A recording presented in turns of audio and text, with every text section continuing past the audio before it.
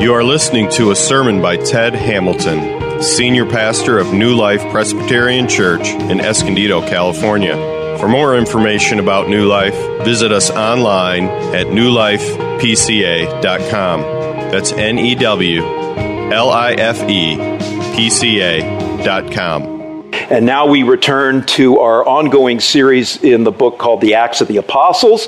And since it has been a couple of weeks, let me just sort of bring you up to speed. We've arrived at Acts 16. And you may remember that, Paul had his first missions trip. And that's now done. And he returned to Antioch in Syria. And they've regrouped. And now they're going on their second missions trip.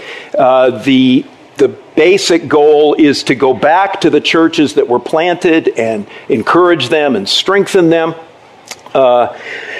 Unfortunately, the second missions trip does not get off to an auspicious start.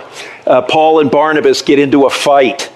Barnabas, can you imagine? But they do. They get into a major disagreement over whether they should take John Mark with them. John Mark, who will ultimately write the Gospel of Mark, you may remember, bailed on the first missions journey. Barnabas is the encouraging man he is prone to forgive. Paul is not. Barnabas wants to take John Mark. Paul doesn't. They can't come to an agreement, so they split up. Barnabas goes one way with John Mark, and Paul takes Silas and goes his way. So not a great beginning.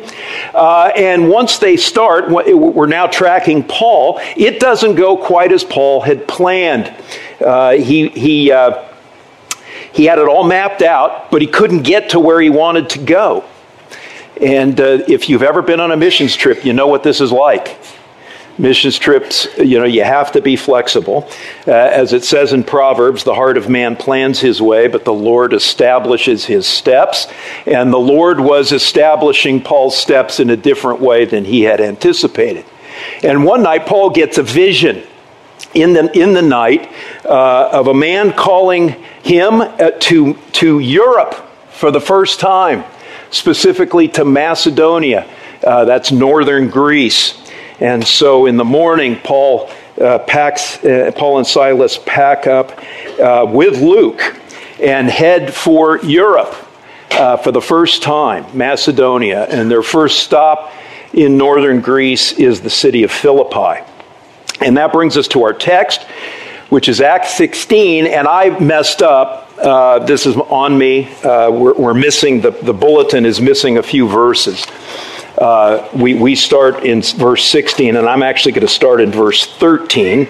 So if you're following along in the bulletin, listen well. The first few verses are about a woman named Lydia. What's going on here is they're at Philippi.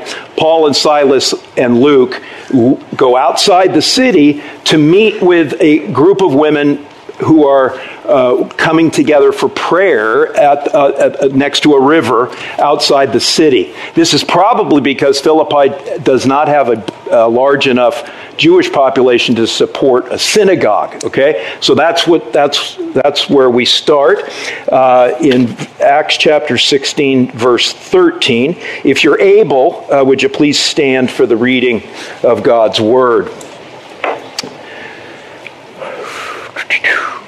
And on the Sabbath day, we went outside the gate to the riverside where we supposed there was a place of prayer, and we sat down and spoke to the women who had come together.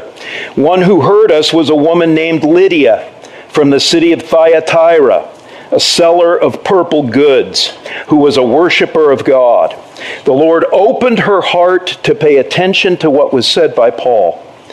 And after she was baptized, and her household as well, she urged us, saying, "If you have judged me to be faithful to the Lord, come to my house and stay."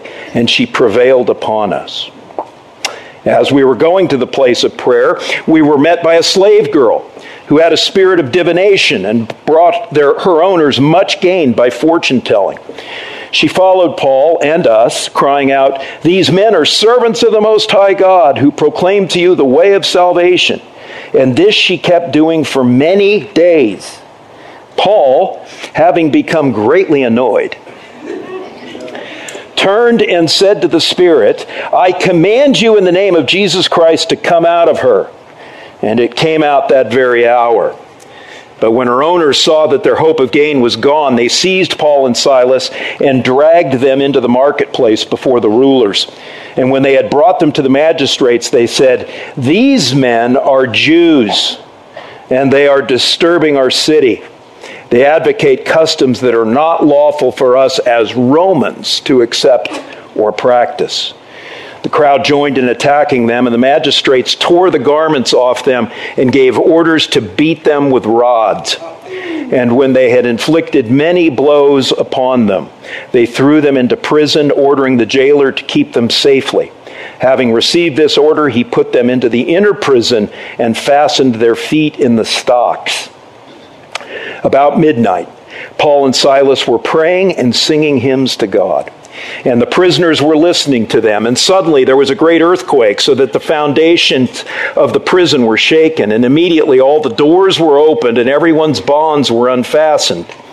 When the jailer woke and saw that the prison doors were open, he drew his sword and was about to kill himself, supposing that the prisoners had escaped.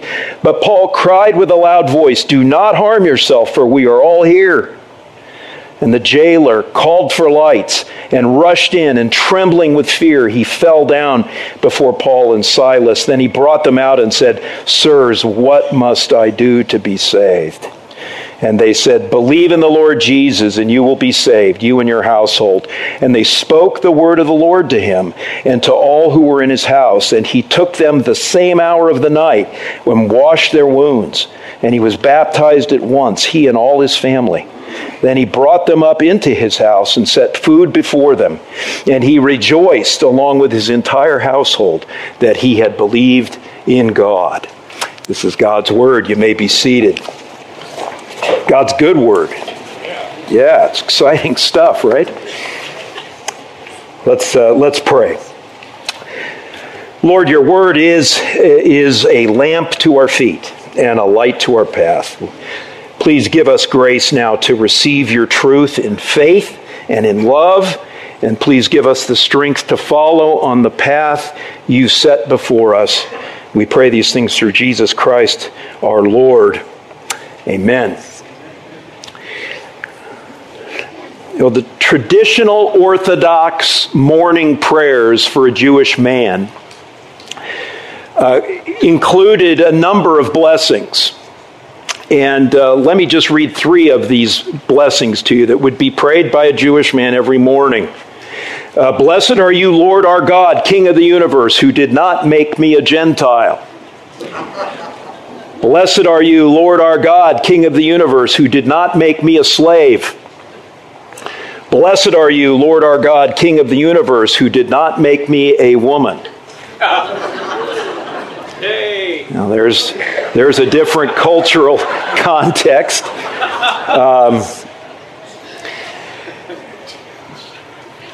What I want you to keep those in mind, those blessings in mind, and now think back to the text we just read. Right? Who did Paul and Silas and Luke meet in Philippi? A woman, a slave, a Gentile. That is no accident, right? There is a message here.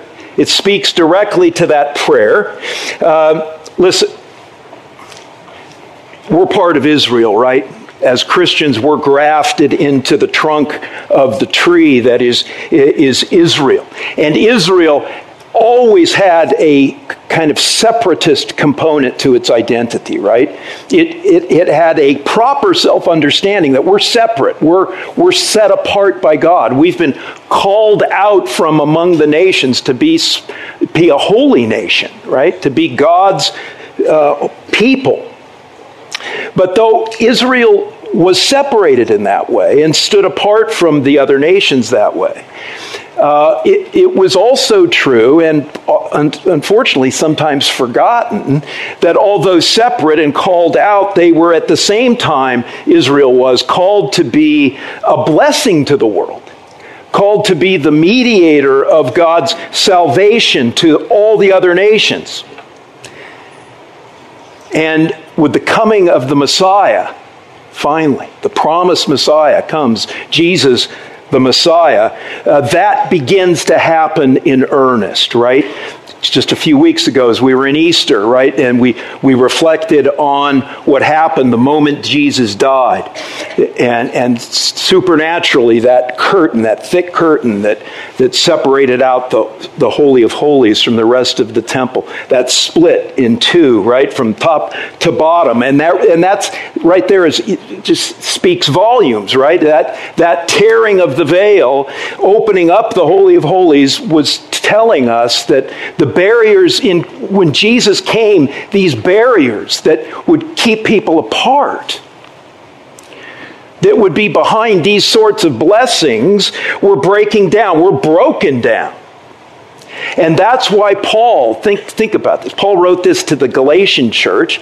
He hits the Galatian church on this same missions trip. And when you read Galatians chapter 3 and you hear this line, just think about the experience Paul had in Philippi. Because he says in Galatians 3, there is neither Jew nor Gentile. There is neither slave nor free. There is no male and female, for you are all one in Christ Jesus. Those same three categories right there, right? The barriers of breaking down: gender, race, cultural status.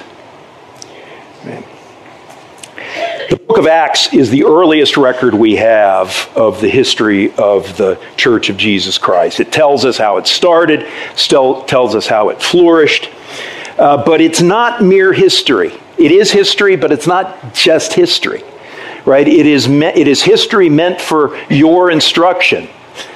It's history that is instructive, it's practical, it's relevant, because not only does it tell us about what the church did in history, it tells us how the Church of Jesus Christ moves forward today and what part you play in it. You know, what you do as part of the church moving forward. I want to break this down under three headings, okay? First heading, the gospel is for absolutely every person on the planet. Amen. The gospel is for absolutely every person on the planet. That's the first heading. Second heading, the church always moves forward against opposition. Boy, how appropriate it is to hear from our brother today on that point about the church moving forward against opposition. And then finally, the third point, not only does the church move forward against opposition, always has, always does, the church also moves forward through you doing three things: believing the gospel, speaking the gospel, and living the gospel. Takes all three. Okay, so that's our outline. Let's go. First, the gospel is for absolutely every person on the planet. We already alluded to that truth here, right? The barriers are down. Anybody in this room, anybody in the world can come to God through faith in Jesus Christ. Doesn't matter who you are, doesn't matter what you've done. You can come to Jesus. Lydia was a successful, wealthy Asian businesswoman. There's no mention of her family ever, so we don't know if she was married or if she had been. Maybe she was widowed, or maybe she never did get married. We don't know. She seems to be a single woman. She was a merchant of luxury textiles, purple goods from Thyatira. Purple was a color that was very expensive to produce. the dyes for that were very expensive. And so she was a merchant of purple goods. She already believed in the God of the Bible. She was what the Jews called a God-fearer. She had attached herself, even though she wasn't a Jew, to the Jewish community in Philippi. She was drawn to Judaism. She worshiped. She prayed. But yet she needed something, right? She needed teaching. And that's what the Lord gave her, right? That's when Paul meets her out at the riverside, right? I'm sure we're not told what he said, but we've got other examples in Acts of what Paul would say, right? He, I'm sure, just opened up the Old Testament to those women and showed how the Old Testament comes to its fulfillment in Jesus Christ. That everything about the Old Testament, the prophets, the priests, the kings, all find their fulfillment in Jesus. The Passover lambs all find their fulfillment in Jesus, right? The sacrificial system in the temple all finds its fulfillment in Jesus. And she comes to faith. She becomes a believer. The slave girl, just the opposite, right? A trafficked, exploited, almost certainly abused young woman, probably local. Most commentators, scholars think she was a local girl, so she'd be from Greece. She's destitute, poor, kind of person that would, be living under a bridge in our day. She owned nothing, not even her own person. So she was enslaved. Men had bought her and were exploiting her, and in addition to that, and she was spiritually oppressed, right? Demonically possessed. She needed a power encounter with the Holy Spirit, and that's what she got, right? When Paul turned and spoke to the evil spirit and commanded the evil spirit to come out of her. And though we're not told here, again, most scholars believe that based on the way Luke positions her story, the slave girl story in the text, and based on our knowledge of how the early church took care of dispossessed people like this slave girl, orphans. Most scholars believe that she, like Lydia, this slave girl, just like Lydia, was converted and baptized and brought into the church in Philippi as a believer in the one who delivered her from her spiritual oppression. And then we have the Philippian jailer, right? A middle-class Roman family man. Right? Probably a worshiper of the Roman gods. Most scholars believe he was probably a former military man. That's where the jails went, to the ranks of the retired military for their employees. So he was a man who had likely seen a lot of death. He probably had inflicted some himself. He was a hard man, a man of duty. He needed an earthquake,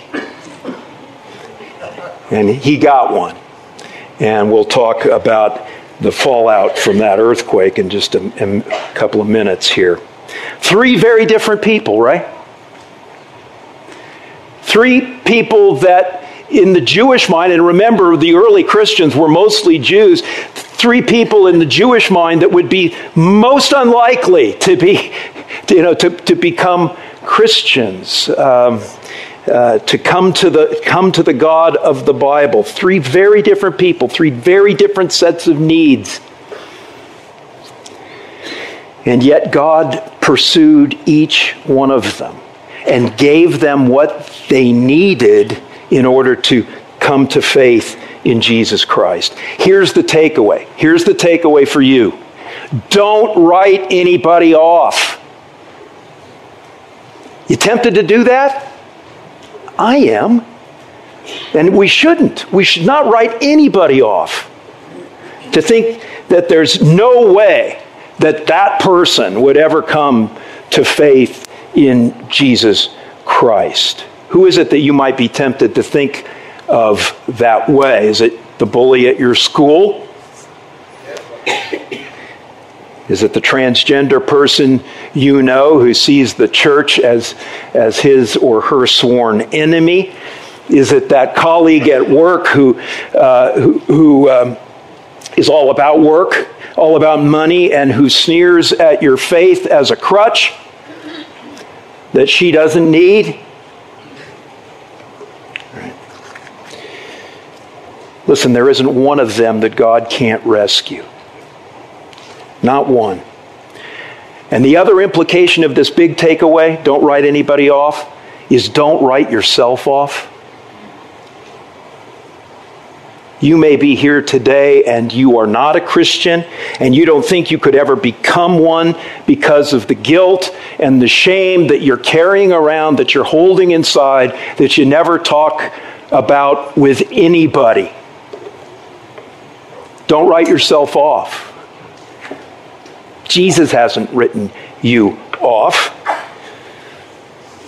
Or maybe you're a Christian, but you're doubting right now that God still loves you because you're still struggling so deeply with that sin that you can't seem to get victory over.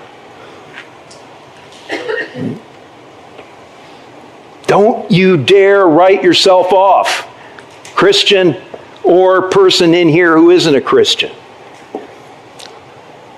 God sent his Son to live for you, to die for you, to be raised for you, to make you holy, to forgive your sins, to cover your shame, to bring you abundant and joyful life.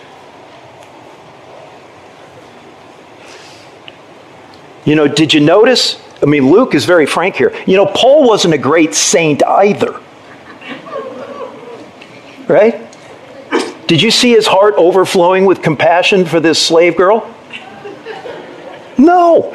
It took many days before he dealt with her, and then only because he was annoyed. What kind of guy is that? A very imperfect one. God draws straight lines with crooked pencils, and I'm a crooked pencil. Okay. So that's the first heading. The gospel is for absolutely every person on the planet. Second heading, the church always moves forward against opposition. What we heard today is really the majority story, right?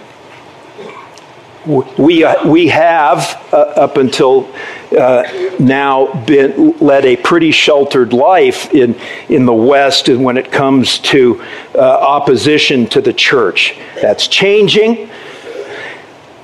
But the fact of the matter is, over time, through history, the church has always moved against opposition.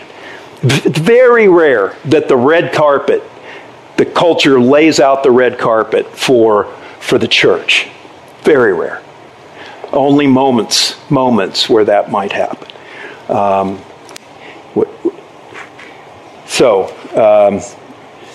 does that mean? Well, it means we need to take James's warning seriously that we looked at maybe a year ago, right? Don't be surprised when you suffer. Don't be surprised at the fiery trial you're experiencing right now. What did you expect? Right?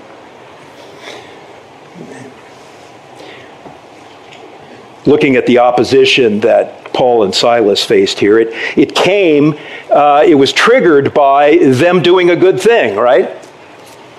Even maybe for the wrong reasons, right? Annoyance.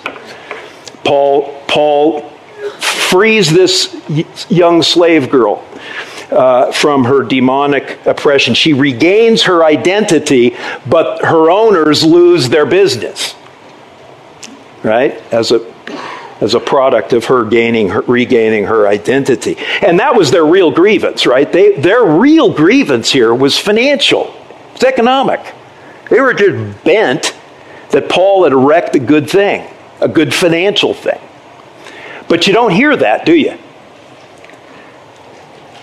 Because in their anger, they grab Paul and Silas, drag them before the authorities. No mention of the loss of business. What was there? What did you hear? Anti-Semitism. Anti-Semitism. What they said was dripping with anti-Semitism. You hear it in verses 20 and 21? These men are Jews, right? And they're disturbing our city. They advocate customs that aren't lawful for us Romans to accept and practice. See? Anti-Semitism. Ugly stuff still exists. Tragically, even Christians have been guilty of anti-Semitism. It is, I think demonic. I mean, it's right, that kind of deep-rooted hostility to the people of God. And we're seeing, even in our context today, a kind of similar kind of bias arising against Christians. Now, it hasn't risen anything to the level that our Jewish brothers and sisters have faced, but nevertheless, there's a growing sort of anti-Christian bias, isn't there? I look at those words in verses 20 and 21, and I think about our context, and it's almost like it could be. Some people could say today, Christians advocate customs. Those Christians are advocating customs that aren't lawful for us as Americans to accept or practice. I mean, we've come that far. We're going that way, right? I mean, just think about it. Our culture today, what is the consensus view about truth in our culture? That there isn't truth, right? There isn't absolute truth. That there's no absolute truth. Except one thing. The absolute truth that there is no absolute truth. See? You can't get away from absolute truth claims. You can't exist without making absolute truth claims. Even the people who say there's no absolute truth are making an absolute truth claim.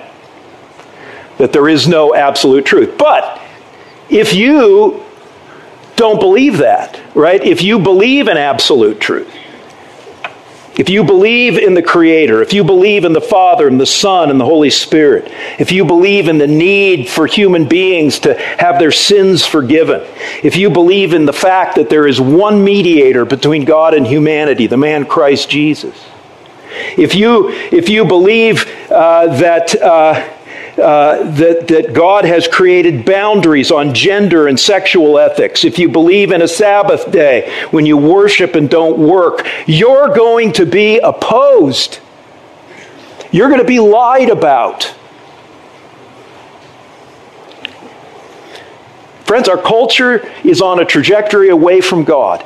You're on a trajectory toward God. There is going to be an inevitable collision, more than one. Just look at the experience of Jesus. Look at the experience of Paul and Silas. The tragedy is, in this country, we fill churches and we celebrate churches that are filled because they get messages, sentimental, self-serving messages that portray Jesus as some American lifestyle guru who promises you the fulfillment of the American dream. It's not true. Jesus is much bigger than that, and he's much more serious than that. Listen to Jesus. Blessed are you when others revile you and persecute you and utter all kinds of evil against you falsely on my account. Rejoice and be glad, for your reward in heaven is great, for so they persecuted the prophets who were before you. The church moves against opposition, always has, always will. Be ready. Finally, third heading. Not only does the church move forward through opposition or against opposition, but it moves forward through you, Christians, believing the gospel, speaking the gospel, and living the gospel. The baseline responsibility of every person who is confronted by the message of the gospel is to believe it. And so now I'm going to confront you with the message of the gospel.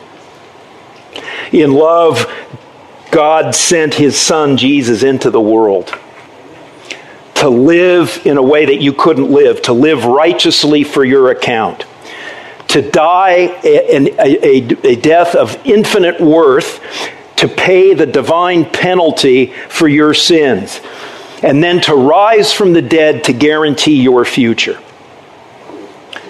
That's the gospel. What do you need to do in response to it? What Paul tells the jailer at verse 31. Believe on the Lord Jesus and you will be saved. Amen. Trust Him. Trust in Jesus Christ as the crucified and risen King and Rescuer of your life. That's it. There's nothing you do except believe in what Jesus has done for you. That's how you're saved. And some of you here need to meet that responsibility now. That's the baseline responsibility for every human being. But now, moving on, believing saves you. Believing in what Jesus has done saves you, but it also that belief affects how you live. What you and I do, what you and I say, right? That's just a truism, right? What you believe about reality impacts how you behave.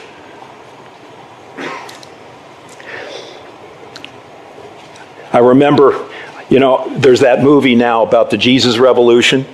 I was a product of that.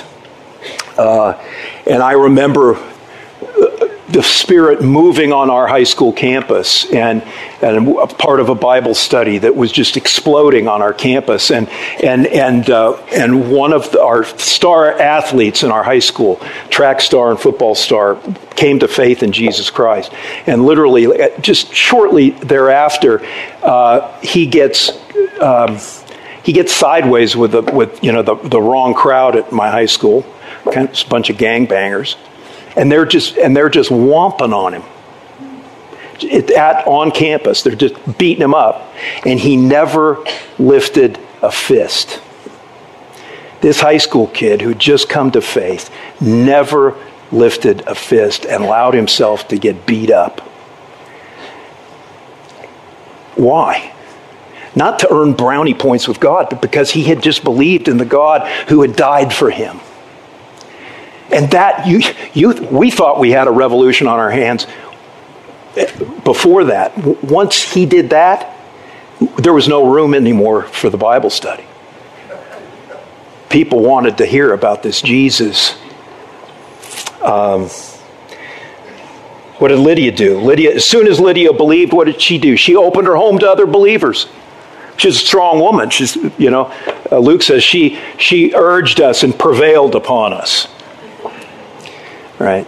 Her home became the site of the first church in Europe. A remarkable woman. Same thing with the jailer. What's he do? Gets saved, what happens? He opens his home. At risk to his life. Why? Because he opens his home to prisoners. He's now harboring prisoners. Right? And not only harboring them, but washing their wounds. Again, Lydia and the jailer weren't doing this to be saved. They were doing it because they were saved. It was all about gratitude. It was all about joy. It was all about faith. Another thing you do when you become a believer, when you believe and you're saved, you start to worship. That's what Paul and Silas were doing with the women outside of Philippi, right? They were worshiping, and that's where Paul taught, right? Teaching, preaching is part of worship. Paul taught. That's what ended up God using that to save Lydia. And then later, Paul and Silas are worshiping again, aren't they? Private worship. Where? In the jail. Right? Praying and singing hymns in the jail. Again, they're not trying to earn brownie points. They are expressing praise and gratitude and joy for their salvation. And what I want to say here, friends, right now, is that what this should remind you is that our worship here possesses a lot of evangelistic power, right? If you think about it, both Lydia and the jailer were converted in a broader context of worship. Bring your unbelieving friends to worship, right? Let your unbelieving friends hear, just like the prisoners in that jail heard, the worship of God. It's a powerful thing. Philip Yancey writes in his book, Finding God in Unexpected Places, a story about Chuck Colson. Chuck Colson, for Prison Fellowship, went to Zambia, visited a notorious prison there where there was rumored to be a secret sort of inner prison, kind of like Paul and Silas were locked in. And in fact, it turned out to be true. There were steel cells out in the blazing African sun, each one of these men held in solitary confinement in these steel cells. And when the word got out, they were in there 23 out of 24 hours. Chuck Colson gets there on the 24th hour, right, where they're all out. The word gets out that Chuck Colson from Prison Fellowship is here. 80 of the inmates in that Zambian prison line up and start singing hymns. There had been a revival in that prison. And when they heard that this man from America, who had this prison ministry, was there to encourage them, they sang hymns.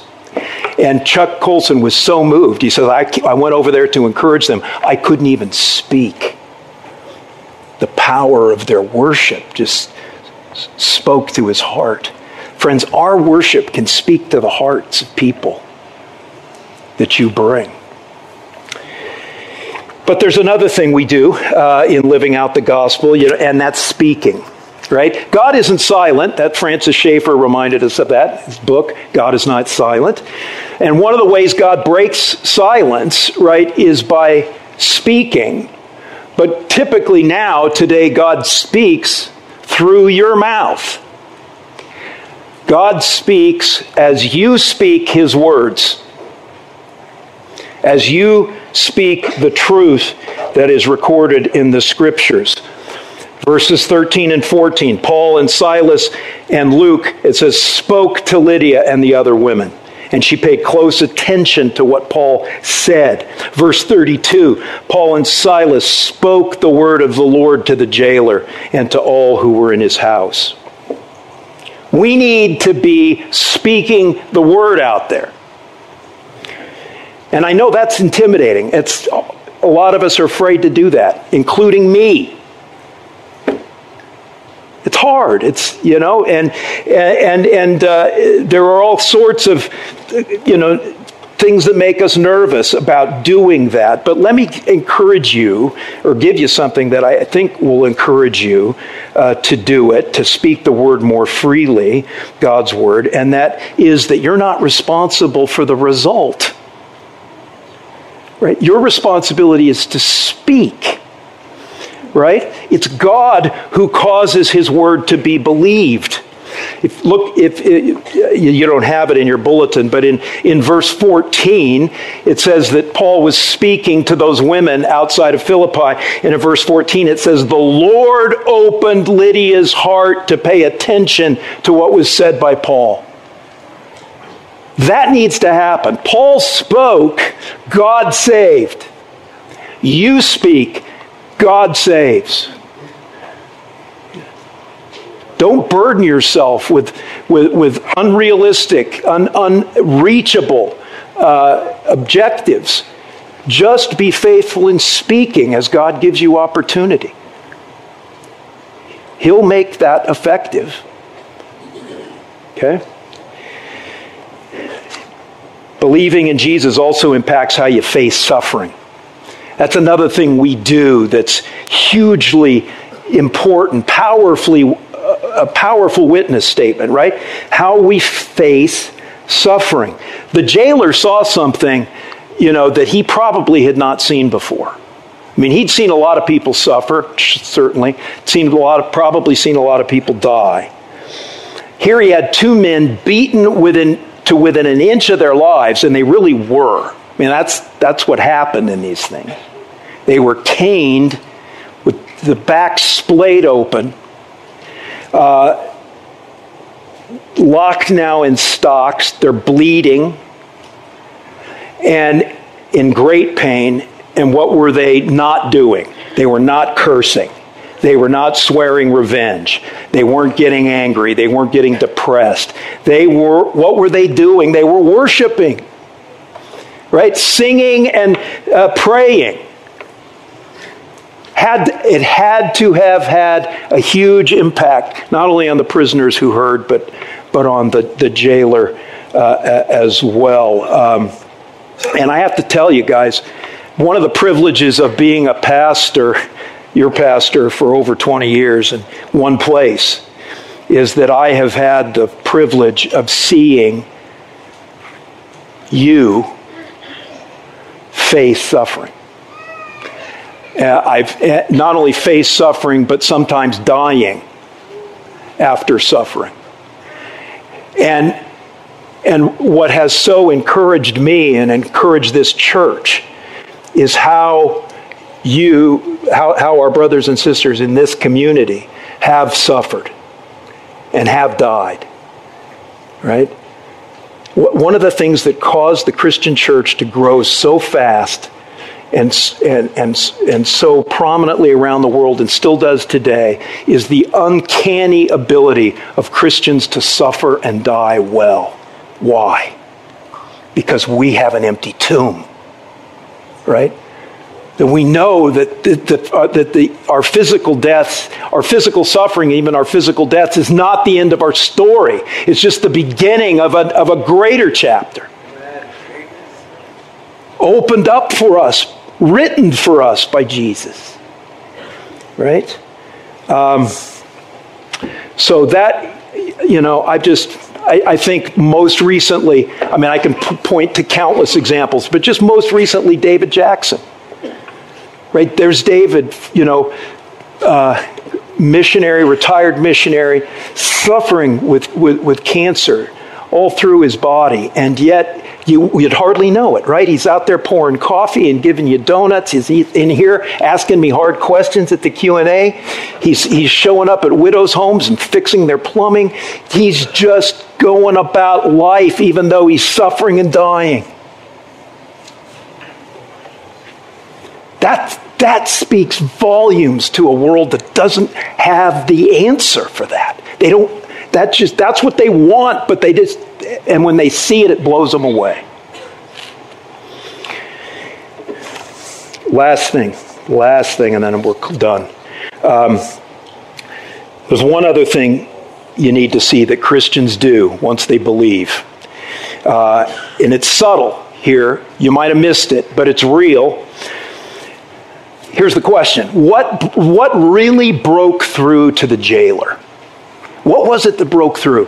What got to his heart? Was it their worship? I don't think so. I think that was one thing. Was it the earthquake? Lots of earthquakes, that part of the world. Greece is always shaking. I don't think it was the earthquake.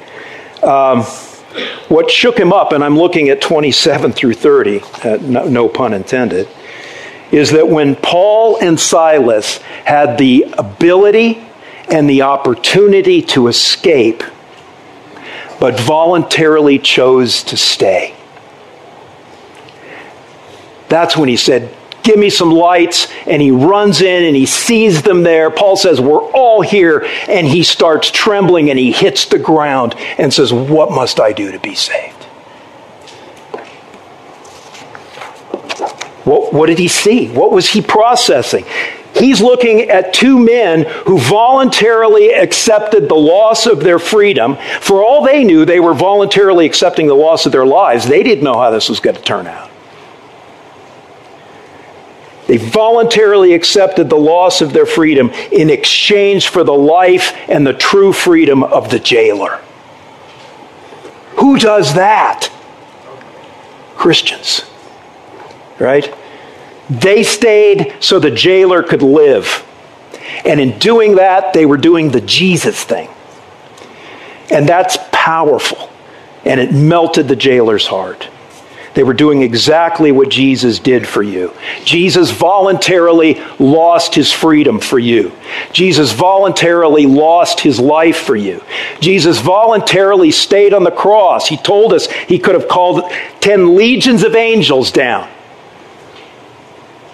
to get him off the cross. He voluntarily stayed on the cross until he was good and dead, so you could live and know the freedom and the joy of being a child of God. Man, when you get your mind around that, friends, if you meditate on that and what Jesus has done for us, then we'll want to do what Paul and Silas did there. Live this kind of self-giving life. We're going to stay right here in the jail. Every other person would have taken off and run, right? That's exactly what the jailer knows. But they stayed so they could save him. That's what God's calling us to. That kind of self-giving life, because that's the kind of life Jesus lived for us. Amen. Amen. Let's pray. Father, thank you for these great little vignettes about these people who joined your church in the early days. I pray that you would not only encourage us with that, but convict us and